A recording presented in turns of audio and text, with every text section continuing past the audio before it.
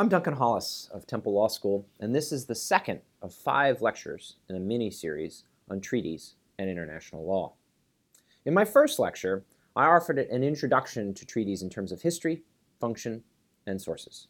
I briefly explained the historical bases for treaties having binding force, a force that today depends on the concept of pacta sunt servanda.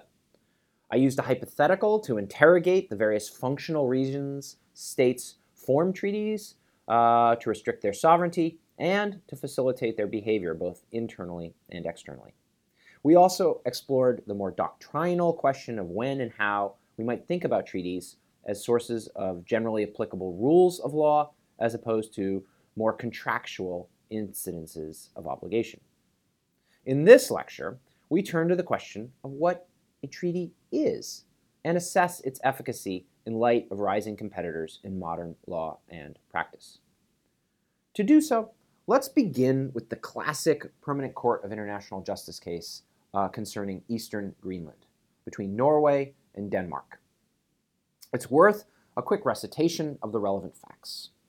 On July 14, 1919, the Danish and Norwegian foreign ministers were discussing the settlement of Spitsbergen, in which Norway wanted its sovereignty recognized. The Danish foreign minister indicated that it had no opposition to Norway settling the question in favor of its sovereignty. At the same meeting, the Danish government, though, expressed their interest in statements from Norway that Norway had no objection to Denmark extending sovereignty over Greenland.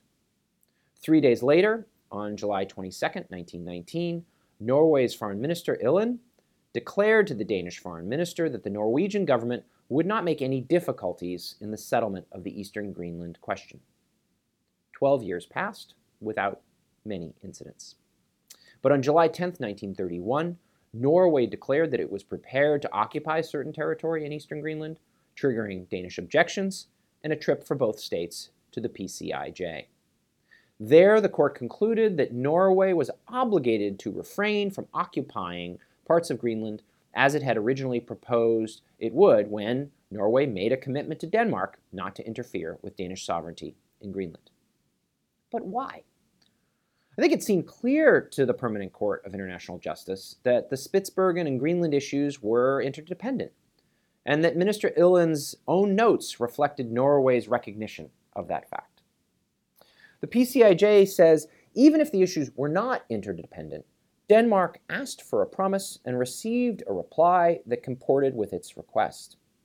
Thus, the court found it beyond all dispute that a reply of this nature, given by a foreign minister on behalf of his government, was binding on the country to which the minister belonged. So, Illen's declaration, what was it? Was it an early example of a unilateral declaration, as some do claim? Although that concept would not gain any real prominence for another half century till it appeared in the nuclear test case. I think the reciprocal nature of the commitments belies that sort of labeling, though. And so the better answer, I submit, is that Illen's declaration represented a treaty, albeit an unwritten one. We see in this case interdependent declarations given in a formal setting, with agents making representations and indicating an intent to bind each other through these promises. Denmark had performed its part of the bargain by not interfering in questions of sovereignty over Spitsbergen for more than a decade.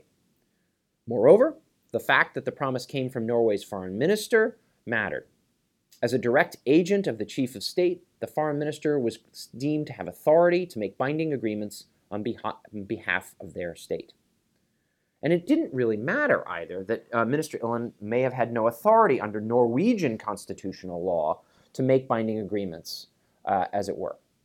As Judge Anzalati noted in his famous dissent to the case, that point was of no concern to the Danish government.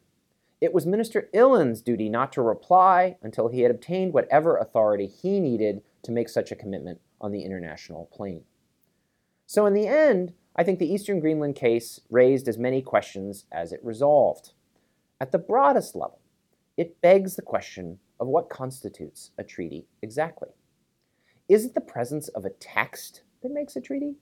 Or is it some intersubjective meeting of the minds between the parties that is the true treaty, meaning a text isn't really necessary? And if oral statements are binding depending on the setting, how formal must this setting be? If a foreign minister can bind the state, what about a deputy foreign minister? It was these sorts of questions and the rapid rise in treaty making that followed the Second World War that led the United Nations International Law Commission to take up the task of codifying the law of treaties. The project spanned 3 decades, with 4 of the most prominent British international lawyers taking turns in the role of rapporteur: J.L. Brierley, Hersch Lauterpacht, Gerald Fitzmaurice, and most prominently, Humphrey Waldock, who brought the project across the finish line in 1966. The International Law Commission offered 75 draft articles on the law of treaties with accompanying commentary. Those articles were picked up by states in 2 conferences held in Vienna, culminating in the 1969 adoption of the Vienna Convention on the Law of Treaties. And at this point, I'd like to emphasize that in a mini-series such as this, I'm limited in coverage. And so my historical surveys in both my first and the second lecture are consciously abbreviated. I've chosen to leave out much about the history of treaty making after it evolved from its divine law origins and the ways the original more bilateral orientation of treaties shifted to a pattern of widespread plurilateral and multilateral agreements across the 19th century. Nor will I say much about the International Law Commission and its rapporteur's treatment of the law of treaties and or the travaux préparatoires, that is the legislative history of the 1969 VCLT. These are, make no mistake, key resources. They bear attention in most serious questions of interpreting or applying the law of treaties. I'd commend to you, for example, Santiago Villalpando's separate lecture on the VCLT, which is on this site for more details on this topic. As for the VCLT, it entered into force on January 27, 1980, and as of December 2021, it has 116 states parties. Its influence, however, reaches to all states. States that have not joined, like my own state, the United States, have long recognized the codification of customary international law that the VCLT represents in most, but not all, of its provisions. If you're wondering where the exceptions are, I direct your attention to Part 4 of the VCLT, which attempted rather unsuccessfully to lay out precise procedures for making claims of issues of validity, breach, termination, and treaty withdrawal.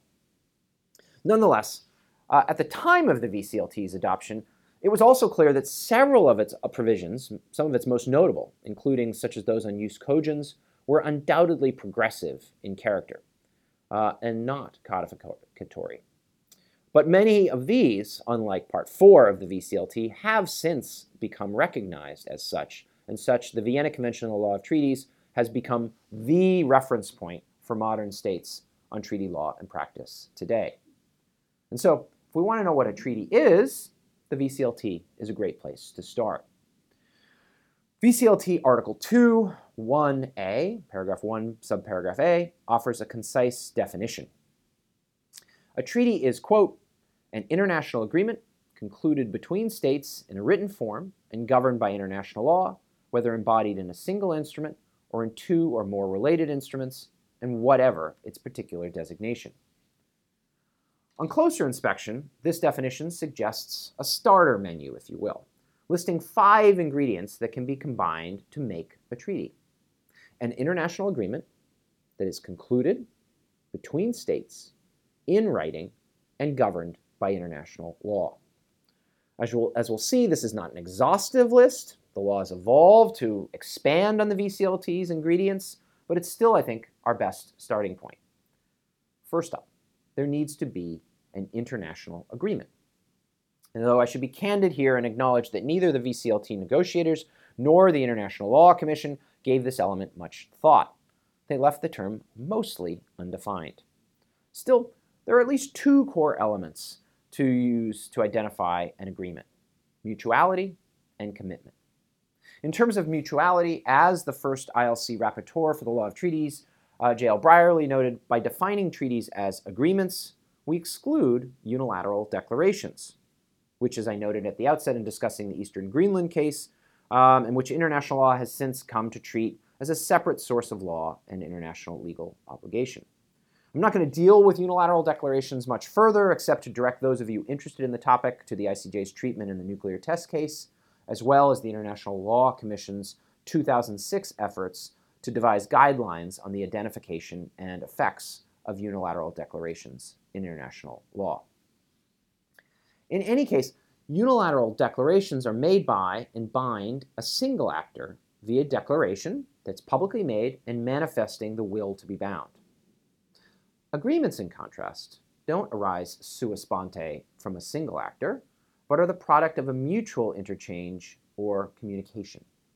As Brierley explained, the essence of the treaty lies not in the instrument or the document recording it, but in the consensus brought into existence by the act of its formal conclusion. In other words, as part of mutuality, there needs to be a meeting of the minds, or in Latin, consensus ad idem. Now, beyond mutuality, our consensus ad idem must also incorporate some commitment. By commitment, I mean the idea that an agreement will encompass shared expectations of future behavior. It's not enough for an agreement's participants to explain their respective positions or even list some agreed view of the world. Commitments elaborate how participants will change their behavior from the status quo or continue existing behavior. So, thus, in finding an agreement in the Bahrain v. Qatar case, the International Court of Justice emphasized that the agreed minutes under review were, quote, not a simple record of a meeting. They do not merely give an account of discussion and summarize points of agreement and disagreement. They enumerate the commitments to which the parties have consented. Now, of course, the precision of any commitment can vary greatly. Some may encompass clear rules that participants are able to fully anticipate and implement and understand ex ante, while others are standards where compliance requires an ex post contextual analysis, looking at all the circumstances. Nor should the mutuality of commitments be confused with reciprocity. Agreements can be one-sided. They do not require an exchange of commitments or what the common law calls consideration. A single commitment by one participant to another participant or participants can suffice to establish an agreement for treaty purposes. For a treaty to exist, moreover, we need to see not just an agreement, but an international agreement. And that qualifier highlights a key point. All treaties are agreements, but not all agreements are treaties. That said, it's not entirely clear what other work the qualifier international does. It has not, for example, been employed to limit the subject matter of treaty making to quote-unquote international topics. It might be read, I guess, to implicitly endorse limiting treaty making to those who have international legal personality, or maybe to signal the international legal basis for the obligations that result.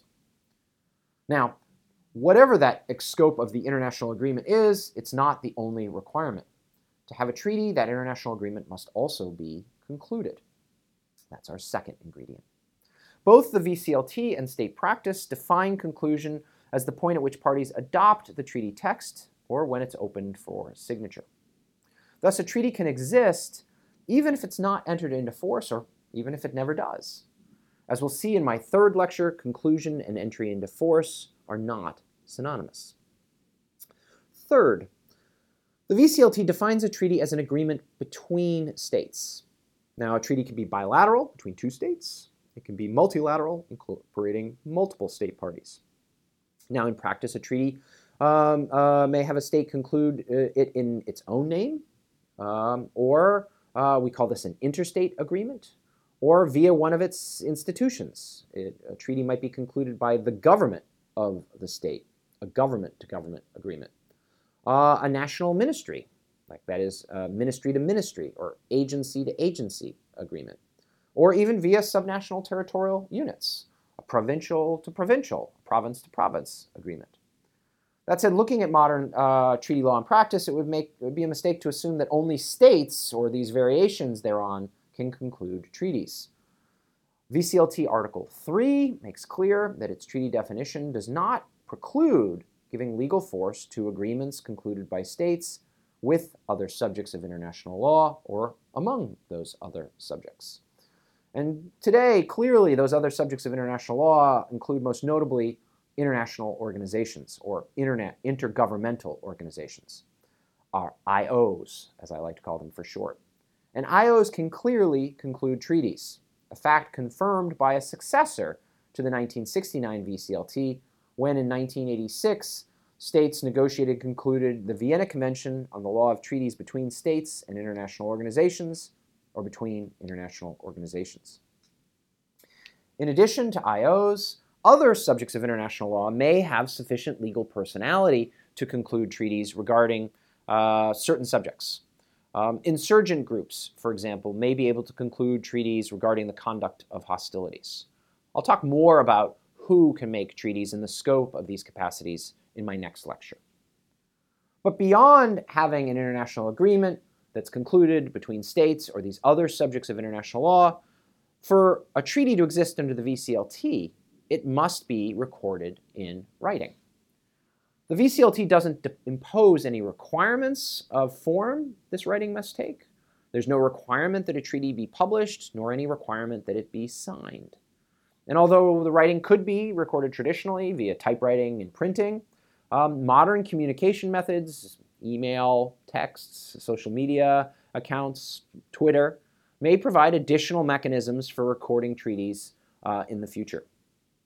By requiring a written text, though, the VCLT does exclude oral agreements from its ambit. Looking to the ICL, the International Law Commission, that is, and the VCLT's own Travaux Préparatoires, however, it's clear that this exclusion was done for practical, not theoretical, reasons. Like treaties with non-state actors, VCLT Article 3 makes clear that it does not purport to restrict states from entering into oral treaties. And today many, but not all states, understand customary international law outside the VCLT to allow for oral treaty making.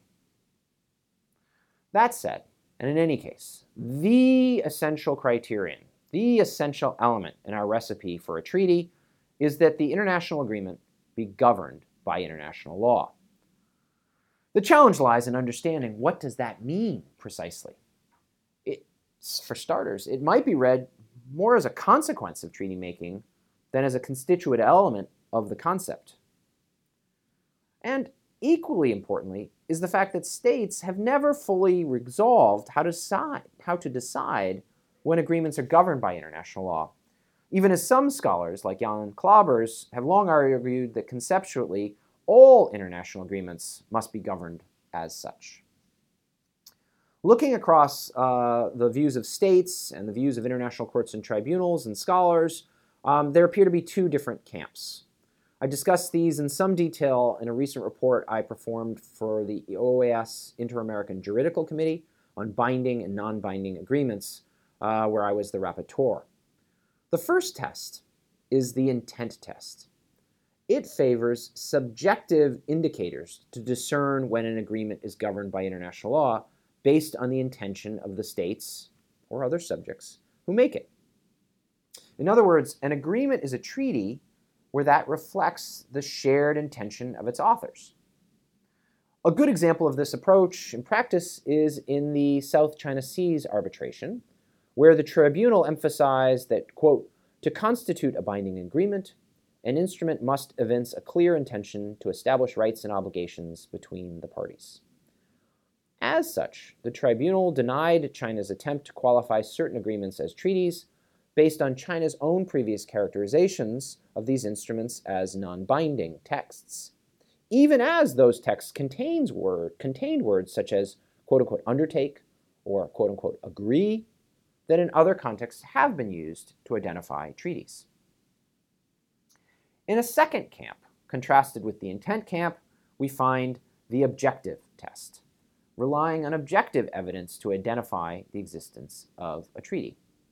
This involves prioritizing the presence of language usually associated with a binding agreement, verbs like shall and agree, as well as clauses most often associated with treaties, such as those on dispute settlement or entry into force.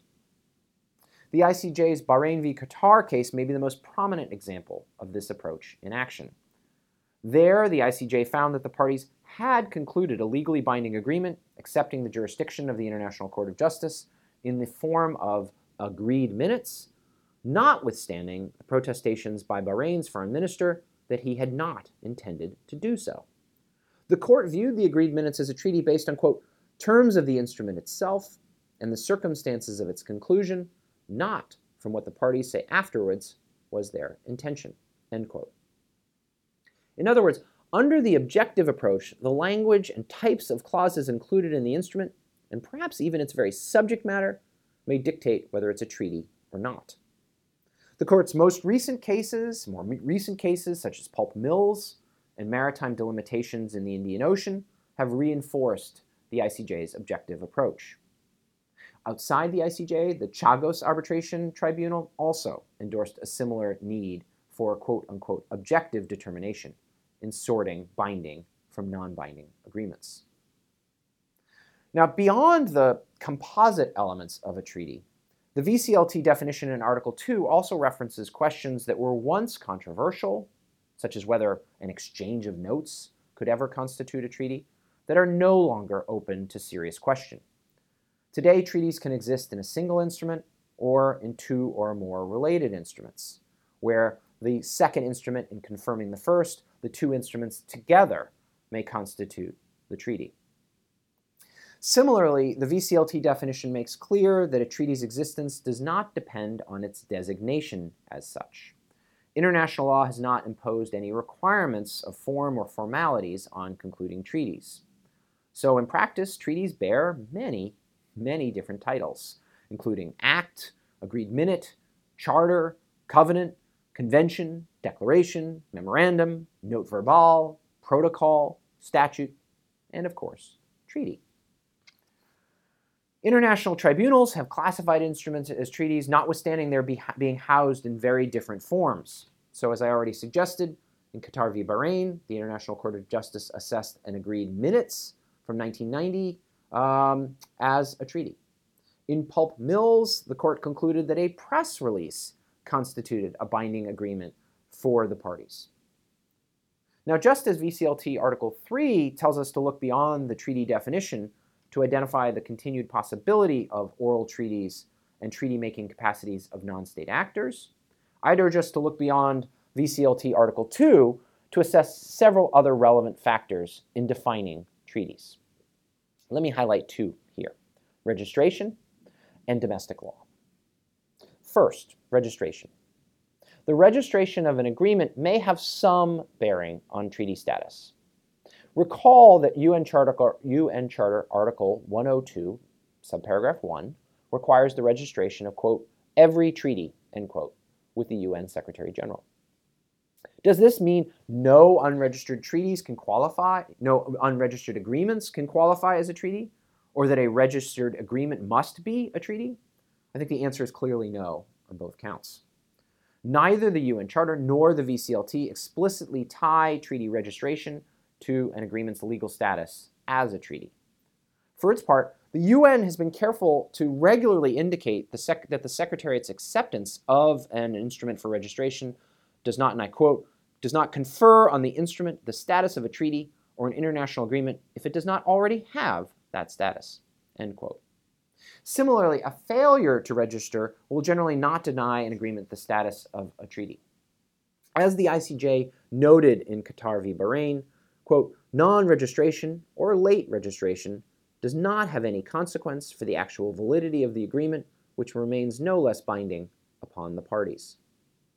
In short, registration is not a required criterion for defining treaties. Yet, even if it's not determinative, the fact of registration may be indicative of a treaty's existence. The ICJ signaled in the case of Somalia v. Kenya that registration is among the factors it considers in identifying treaties, particularly where the other party did not subsequently object to its registration. And finally, I should emphasize that we should not conflate how member states define treaties for purposes of their domestic law with how international law and practice define the concept. As a matter of domestic law, some states limit the definition or the label treaty to agreements authorized through specific domestic procedures, most often legislative approval. International agreements that do not require or receive legislative approval will not be defined or called treaties within that domestic legal order, but will rather comprise a discrete category.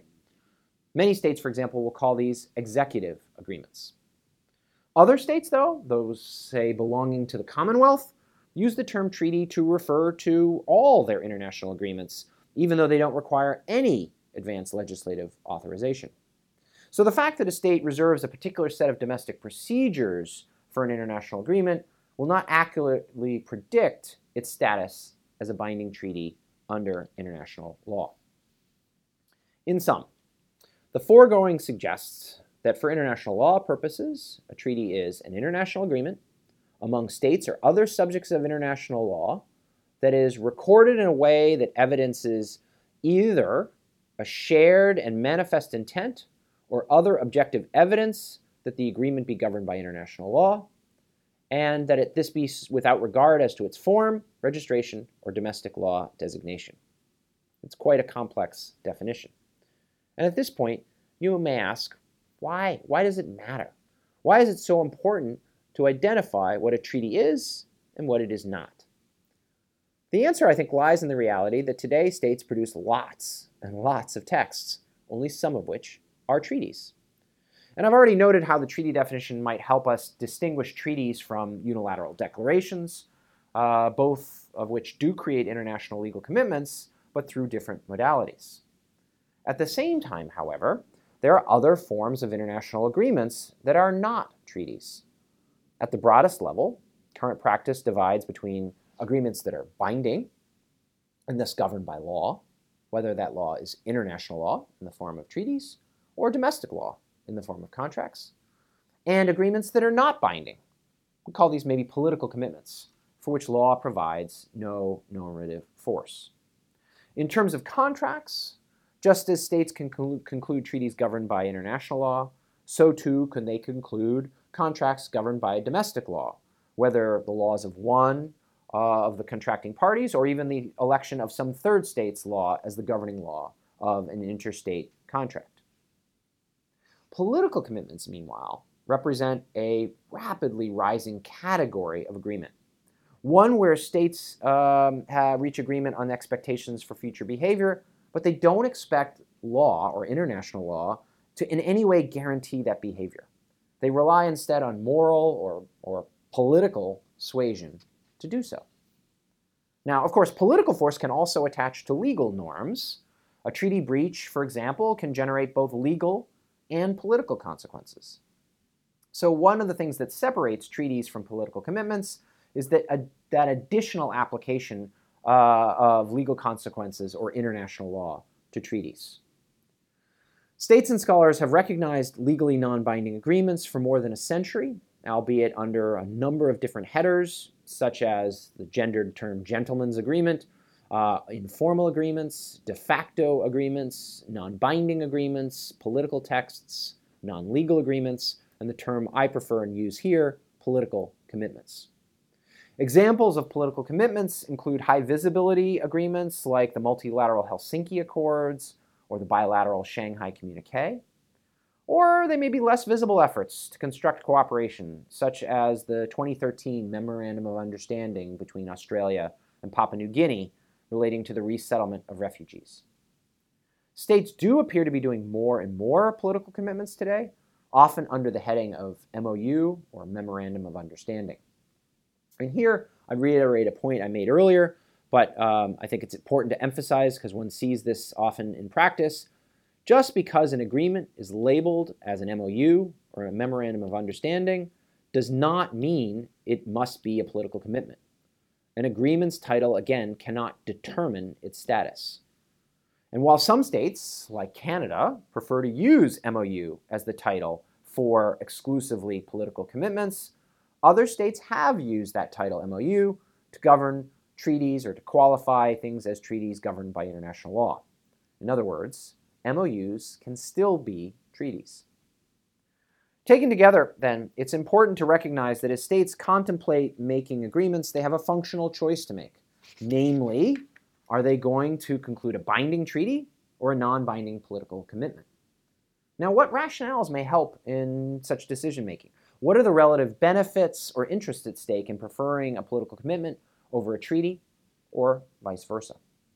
For starters, political commitments may be used when states have some hesitancy about the state or capacity of international law to address the subject matter.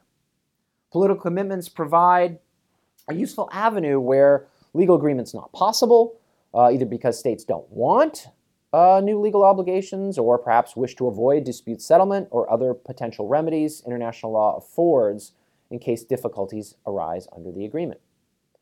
Similarly, political commitments may be attractive because they can avoid any of the domestic procedural hurdles that I've already described may be associated with at least some forms of treaty making. A state's domestic legal system may, for example, mandate certain procedures, legislative approval, before a state can conclude a treaty. By and large, though, at present, political commitments rarely have any equivalent procedural requirements. That position is coming under some pressure as states and scholars have become concerned about political commitments being used as a loophole to escape domestic legal requirements for treaty making, but nonetheless, one of the current features of the political commitment is that it may not have any, or at least not the same level of domestic procedural hurdles for its creation. In terms of their own potential, political commitments are often celebrated for their speed and their flexibility. Without the formal procedural requirements of international law, these instruments can be created without having to wait on satisfying the burdens of consent or to wait for entry into force to occur, topics we'll address in my third lecture. Similarly, political commitments are regarded as more flexible than treaties. They can be renegotiated or modified with greater ease, if not at will. Indeed, since they don't give rise to legal rights or obligations, a state can exit its political commitment without triggering any legal liabilities. That said, withdrawal from a political commitment can still have political consequences, as witnessed, for example, when the United States decided to withdraw from the Joint Comprehensive Plan of Action involving Iran's nuclear power program. Finally, political commitments are attractive in multi-stakeholder contexts. Since political commitments are not governed by international law, none of international law's limitations on treaty-making capacities to international law subjects, none of those limitations apply. So states interested in forging agreements with non-state actors, like firms or civil society organizations, can do so via political commitments, even though, as we'll see, such entities lack treaty-making capacities. For a recent example, see the 1,000+ signatories to the Paris Call for Trust and Security in Cyberspace, which includes dozens of states, hundreds of firms, academic institutions, and various representatives of civil society. That said, let's not get carried away about the utility of the political commitment. Using a political commitment does have certain trade-offs when it comes to its competitor or companion, the treaty.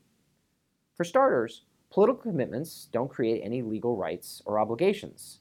They cannot usually be cited as a source of regulation in adjudication or other fora.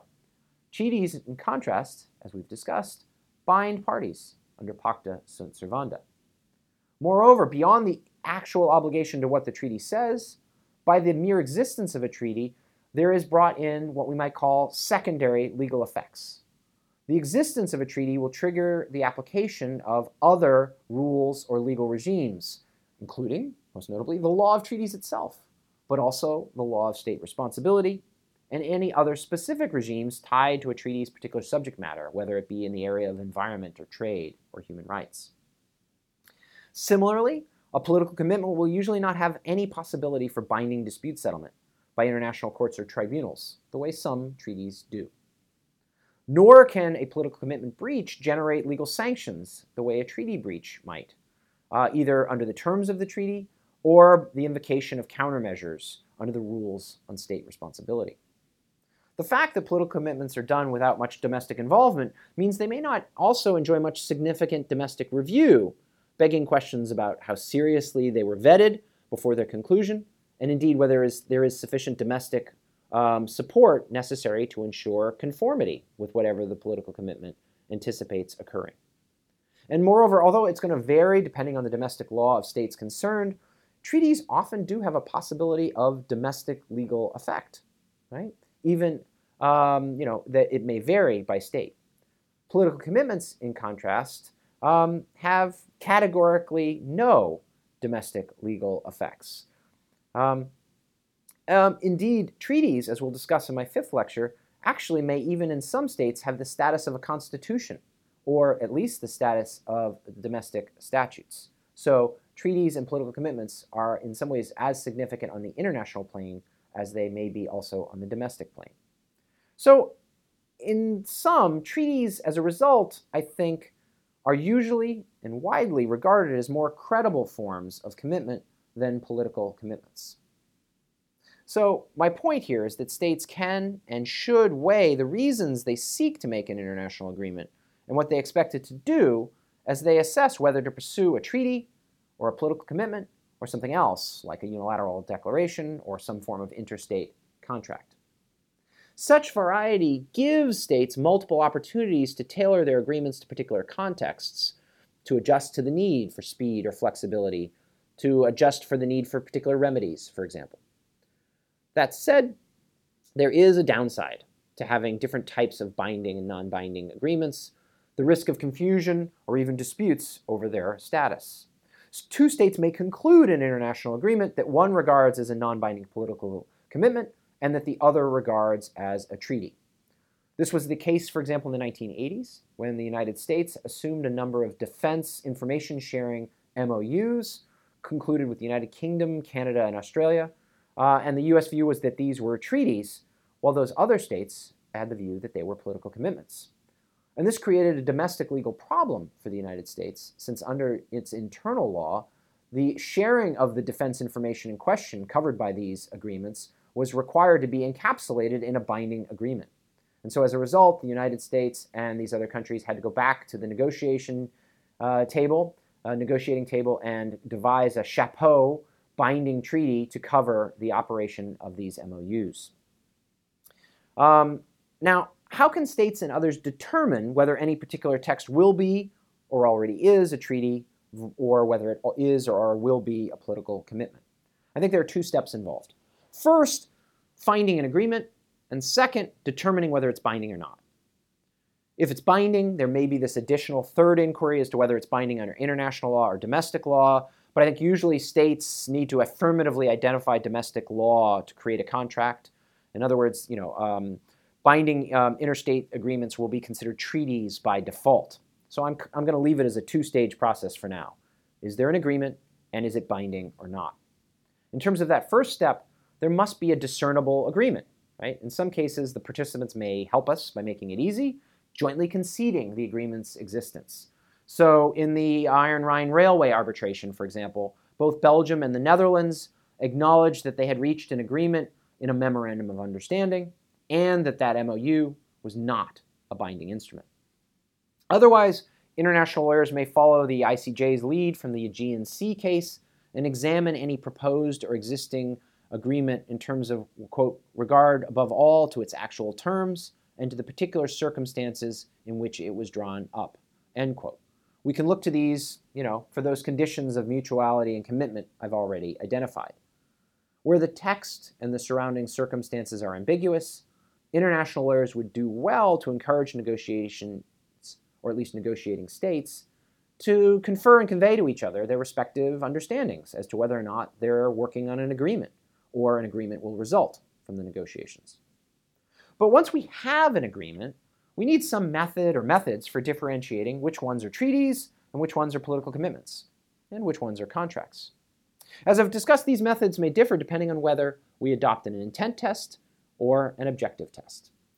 In many cases, the two tests will lead to the same result. Both look to the same 3 sources of evidence. They look to text, they look to surrounding circumstances, and they look to subsequent practice to identify different types of binding and non-binding agreements. But different results are possible, particularly where the text objectively favors one conclusion, say a treaty, but external evidence suggests another, as when contemporaneous statements by participants suggest a treaty was not, in fact, intended. The objective test would prioritize the text and language used in contrast to the intent text test, which would emphasize what the parties intended, that can obviously create confusion or even conflicts. Certain practices can mitigate such risks. For starters, the legal status of an international agreement can be addressed in the text itself. The parties or participants may expressly indicate whether the instrument is a treaty, or it is a political commitment, or a contract, or something else. Similarly, they may seek to align the subjective and objective evidence to point towards the same outcome.